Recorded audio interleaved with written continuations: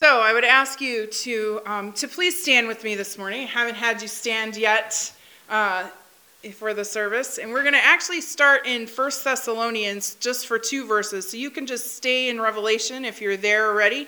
We'll get to that in just a second. But I have 2 verses to read from 1 Thessalonians first. May God himself, the God of peace, sanctify you through and through. May your whole spirit, soul, and body be kept blameless at the coming of our Lord Jesus Christ. The one who calls you is faithful, and he will do it. And then Revelation 21:22 through 22, verse 5. I did not see a temple in the city, because the Lord God Almighty and the Lamb are its temple. The city does not need the sun or the moon to shine on it, for the glory of God gives it light, and the Lamb is its lamp. The nations will walk by its light, and the kings of the earth will bring their splendor into it. On no day will its gates ever be shut, for there will be no night there. The glory and honor of the nations will be brought into it. Nothing impure will ever enter it, nor will anyone who does what is shameful or deceitful, but only those whose names are written in the Lamb's book of life. Then the angel showed me the river of the water of life, as clear as crystal, flowing from the throne of God and of the Lamb, down through the middle of the street of the city. On each side of the river stood the tree of life, bearing 12 crops of fruit, yielding its fruit every month. And the leaves of the tree are for the healing of the nations. No longer will there be any curse. The throne of God and of the Lamb will be in the city, and his servants will serve him. They will see his face, and his name will be on their foreheads. There will be no more night. They will not need the light of a lamp or the light of the sun, for the Lord God will give them light, and they will reign forever and ever. Let us pray. Hide me behind your cross, Lord. Articulate your heart through my voice to your people, helping us every day and in every way to learn to be like Christ by the work of your Holy Spirit. Amen. You may be seated. We continue today our study in becoming Christ-like. It's a study that uses Romans chapter 12, verse 2 as its key verse. We are not preaching from Romans today, but it is still an important part of what we talk about, because we're talking about not being conformed to the pattern of this world, but becoming like Christ. We've been working on memorizing it. I don't know if anyone has made it to that point yet. But our verse goes like this, and let's all say it together. Do not conform to the pattern of this world, but be transformed by the renewing of your mind. Then you will be able to test and approve what God's will is, his good, pleasing, and perfect will. We become Christ-like when we live in our actions what we believe in our hearts. That's our premise for our whole series. And the way that our series has worked is this. We started out in the Garden of Eden. We learned how God had created everything, how he set it all up to be perfect, to be exactly what it was meant to be, to perfectly reflect his image into the world we were created under the Imago Dei. And God declared all of it good. He said it was good.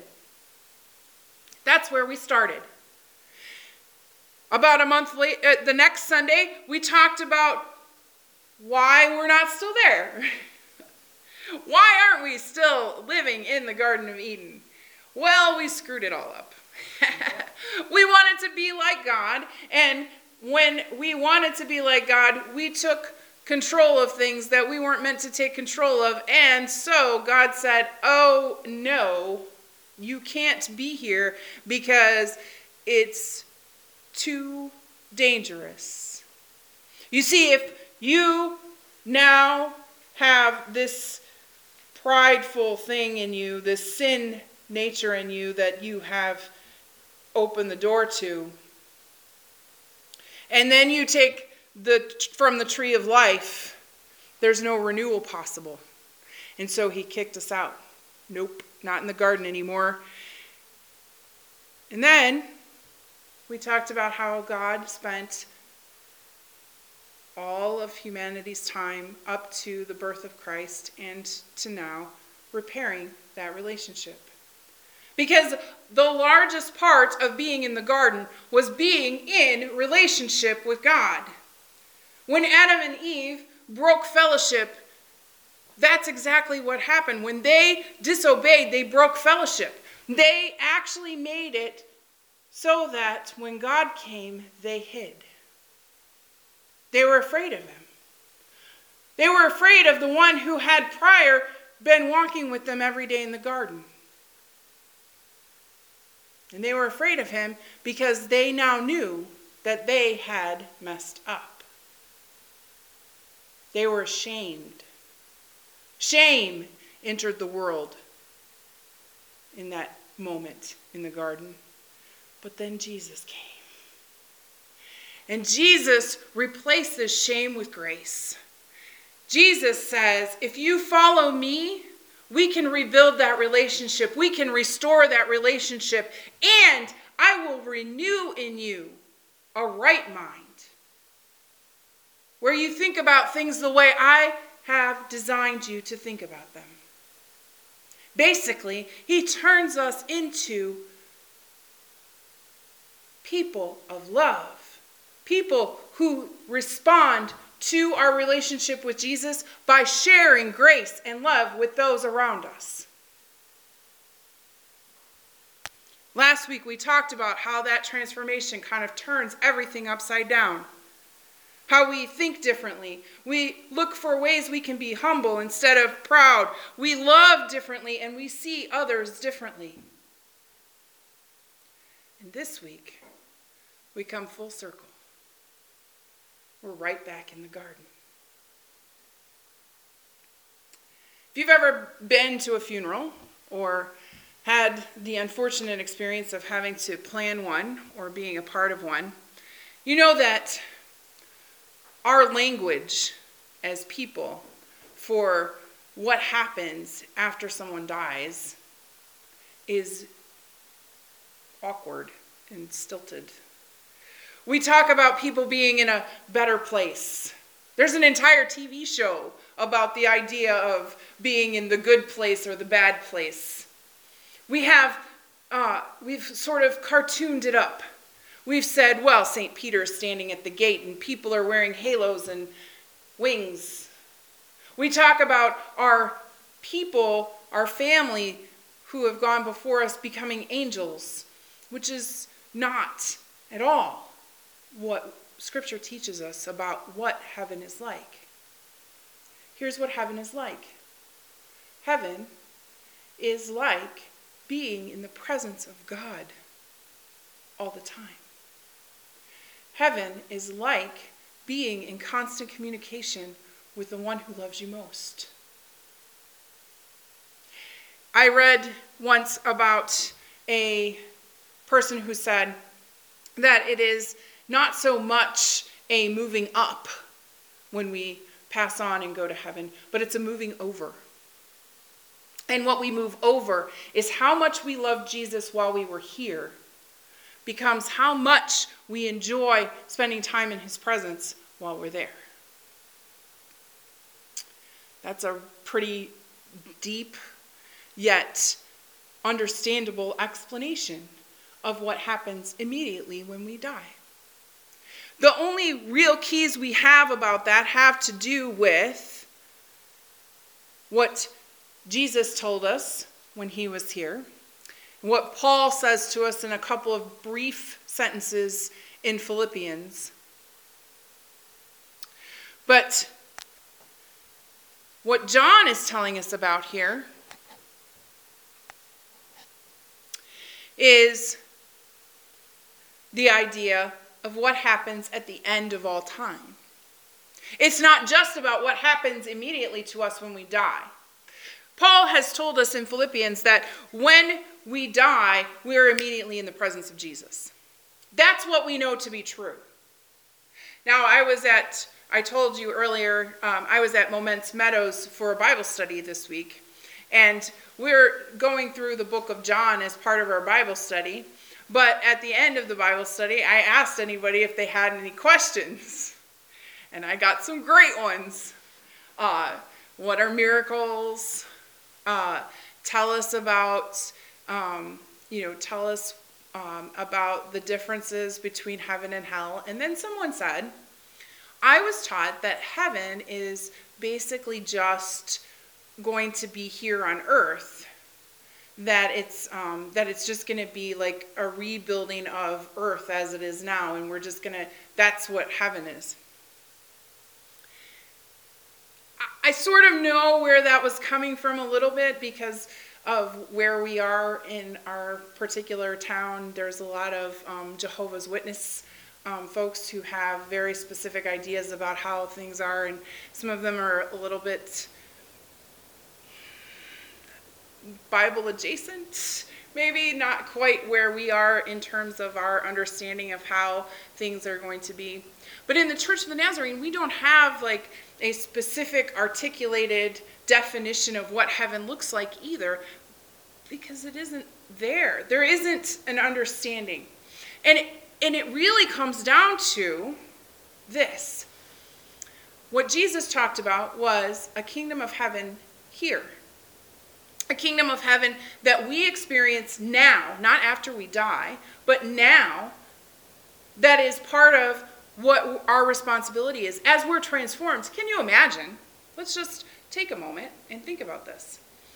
Jesus told us that if we follow him and we live lives that follow the Beatitudes, right? In Matthew 5, he tells us about being poor in spirit. He tells us about loving our enemies. He tells us about all of these things that we can do, that if we do them, if we don't worry, and we don't have fear, and if we do all of those things, that is what the kingdom of heaven is like. And if that is what the kingdom of heaven is like, and it happens because we are transformed into Christ's image through following him by the power of the Holy Spirit, stay with me here, then it stands to reason that if everyone who followed Jesus did that to the nth degree, the world around us would be a much different place, wouldn't it? Wouldn't it be great if every interaction you had with someone you knew could be trusted because you knew that they were operating on the same wavelength because they too were a Jesus follower?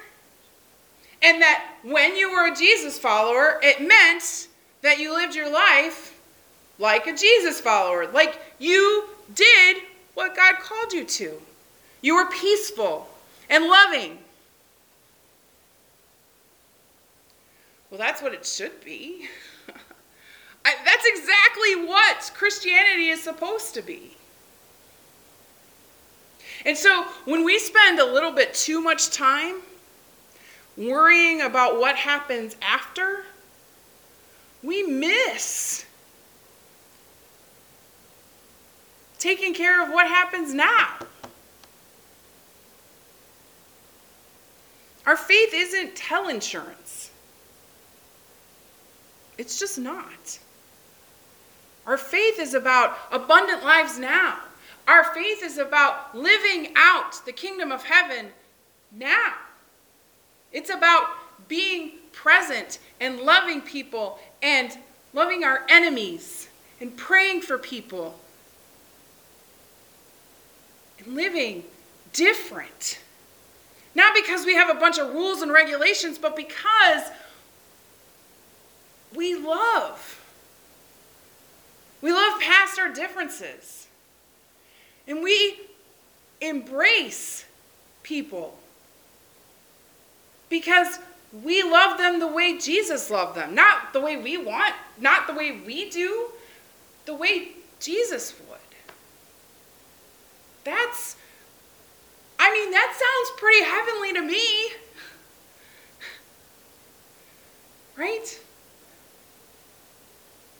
Now, we have work to do. Right? We have things we're supposed to be a part of. But if that's where that's our baseline for heaven, right? Is an understanding of the world the way that God intended it to be,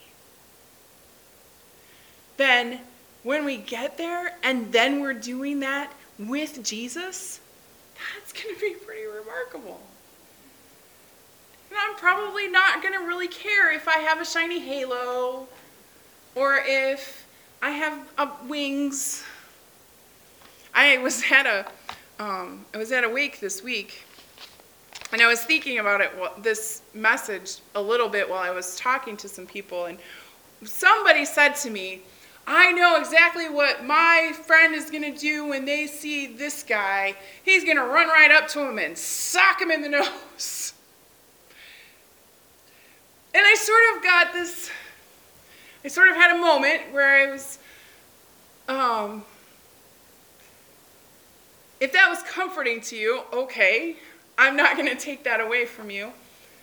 But man, that's like completely not.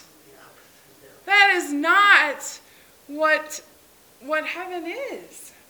And to be honest with you, we're not going to run up to anybody and sock them in the nose, because our primary function, we're not going to be greeted by St. Peter, people. St. Peter's not at the gate. It's going to be Jesus. And he's going to hold out his hands, and he's going to say, welcome home.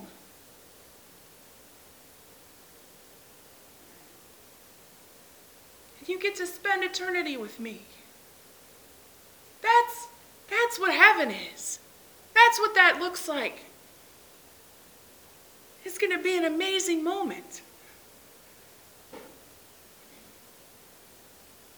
I do believe we'll see all of our loved ones. We'll see all of the people that we wanted to see. But man, as much as I love all of the people here, as much as I love you, you are not the first one I want to see.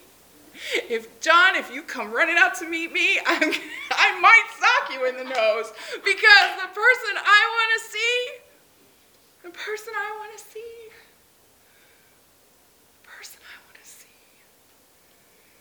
is my Jesus. The one who walked with me through all of the things that I went through here.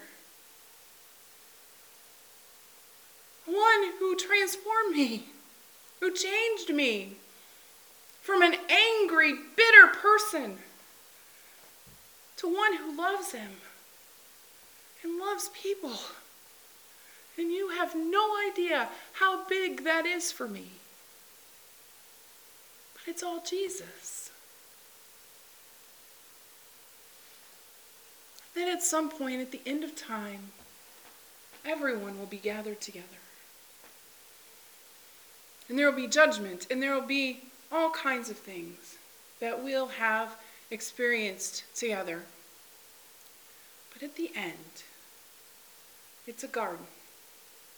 And it's a garden where Jesus is the light, where God is the light, where God is the temple, because we no longer have to be separated anymore.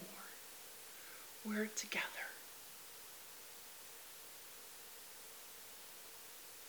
We're perfectly reflecting him, just like when we're outside and the sun is shining on our faces, we're reflecting that.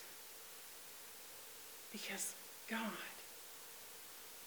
is there. I pray today that you know that love and that grace of God, and that your understanding of the transformative power of Christ helps you see a little bit better what the kingdom of heaven looks like. It looks like a Jesus who walked with us, who came here and showed us what it looked like while he was here. My friend Michael Palmer has something he's working on, but that he wrote about how the way forward leads us to the garden. And I'm just going to read that to you today as we close. And then we're going to, at the conclusion, we're going to receive communion as we normally do. And I will end the broadcast at that point. But I want you to hear his words, because his words are the reminder of why it is that receiving communion is a reminder of our ultimate garden destination. Receiving the elements are a reminder of how we get there, where we were, and the community that we have in the meantime here is a picture, a very tiny picture, a very tiny picture of what it will look like one day when we're all together. Here's what Michael says. It's no accident when someone asked to follow Jesus, he would respond by calling the individual to take up their cross. It's no surprise Jesus warned that to be associated with him would result in their eventual death. To follow Jesus is to accept our own death. Want the garden? Jesus asked. You've got to be willing to leave everything behind, pick up your cross, and follow me. Contrary to what we might hear around us, the way forward is becoming less. The way to life is the way of submission and surrender. The path to fulfillment is the path to self-emptying. The only way we find ourselves rooted in true life is through the pain of death. What Jesus teaches us through word and action is that in a world which constantly seeks to blame its problems on others, we must be a cruciform people. We must be people of the cross. Difficult as it may be, ours is the call to choose self-sacrifice over demanded allegiance, a road less traveled. Yet with every moment of voluntary death, every season of surrender, every winter buried in spiritual snow or actual snow, every painful death on the cross, we find ourselves laid bare, examined fully, and seen for who we are. We're embraced, forgiven, and resurrected once more. In ironic twist, we find ourselves back in the garden when we allow ourselves to stand unguarded, vulnerable, and naked without excuse. Simply us in the hands of a loving God. It's here we find our home. The garden is only found through resurrection, and resurrection can only be achieved after we're buried in the grave. In our corner of church history, the people of God find themselves somewhere between the Garden of Gethsemane and the New Jerusalem. And it's here we are groaning for things to finally be made right. The world, even in its deep suspicion of Christianity, has a deep ache for the garden. And as bearers of the image, our job is to lead them forward into the new thing. Are we willing to go first? Will we be the ones to walk voluntarily into the grave? Do we trust in the Father? Are we willing to allow the Holy Spirit to remove any disordered attachments and in their place give us a unified heart?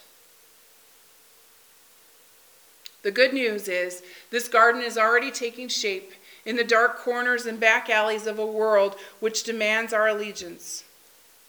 But they don't know that a new week has already begun, filled with new creations and divine pronouncements that it is good. Yes, a new world is forming beneath our very noses, a garden taking shape and king and kingdom about his work, reconciling, redeeming, restoring, and renewing that which was lost. Can we see it? Can you see the garden this morning? Can you see what the kingdom of heaven could look like? What it should look like? What we can do to bring it to bear? Then let us as a church together receive communion and worship at the table that brings us all together.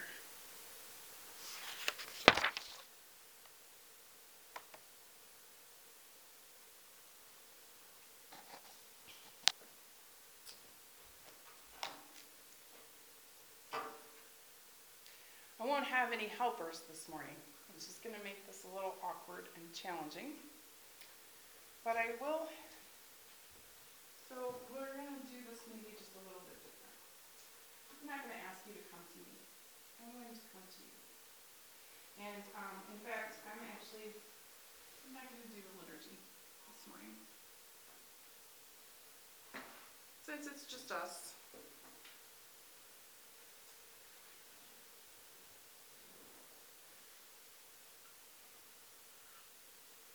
This is the bread. That is the body of Christ that was broken for you.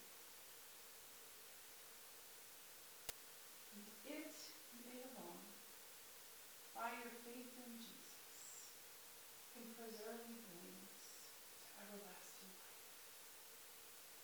life eternally in the garden. Let's pray together over the elements.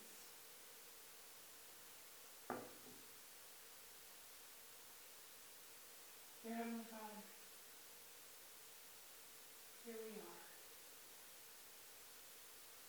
We long to be one with you and one with each other. And by the power of your Holy Spirit, make these elements your presence. No holy mystery we cannot understand, but only know that as we consume it together, it does its work in us. It sends us out to be the body of Christ, so that those who can see us can see a glimpse of the garden. Thank you, Jesus.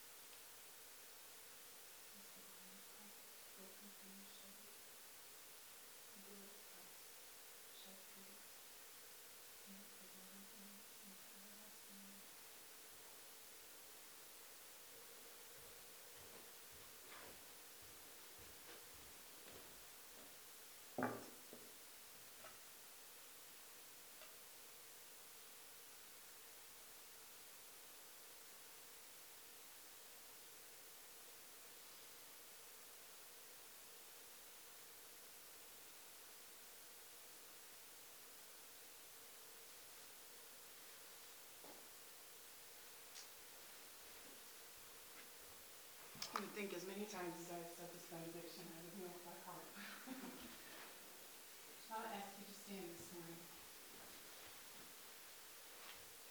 Open your hands and your hearts to receive the blessing. May the presence of Christ that you have known today be with you through the rest of the week. May you always recognize the abundance of God's grace, love, and mercy in your life, and thankfully and joyfully spend it on those around you who need it most. May you never forget that you are loved. And because he loved you, you can love those around you. You've been to church. Now go be the church. Amen. You are dismissed.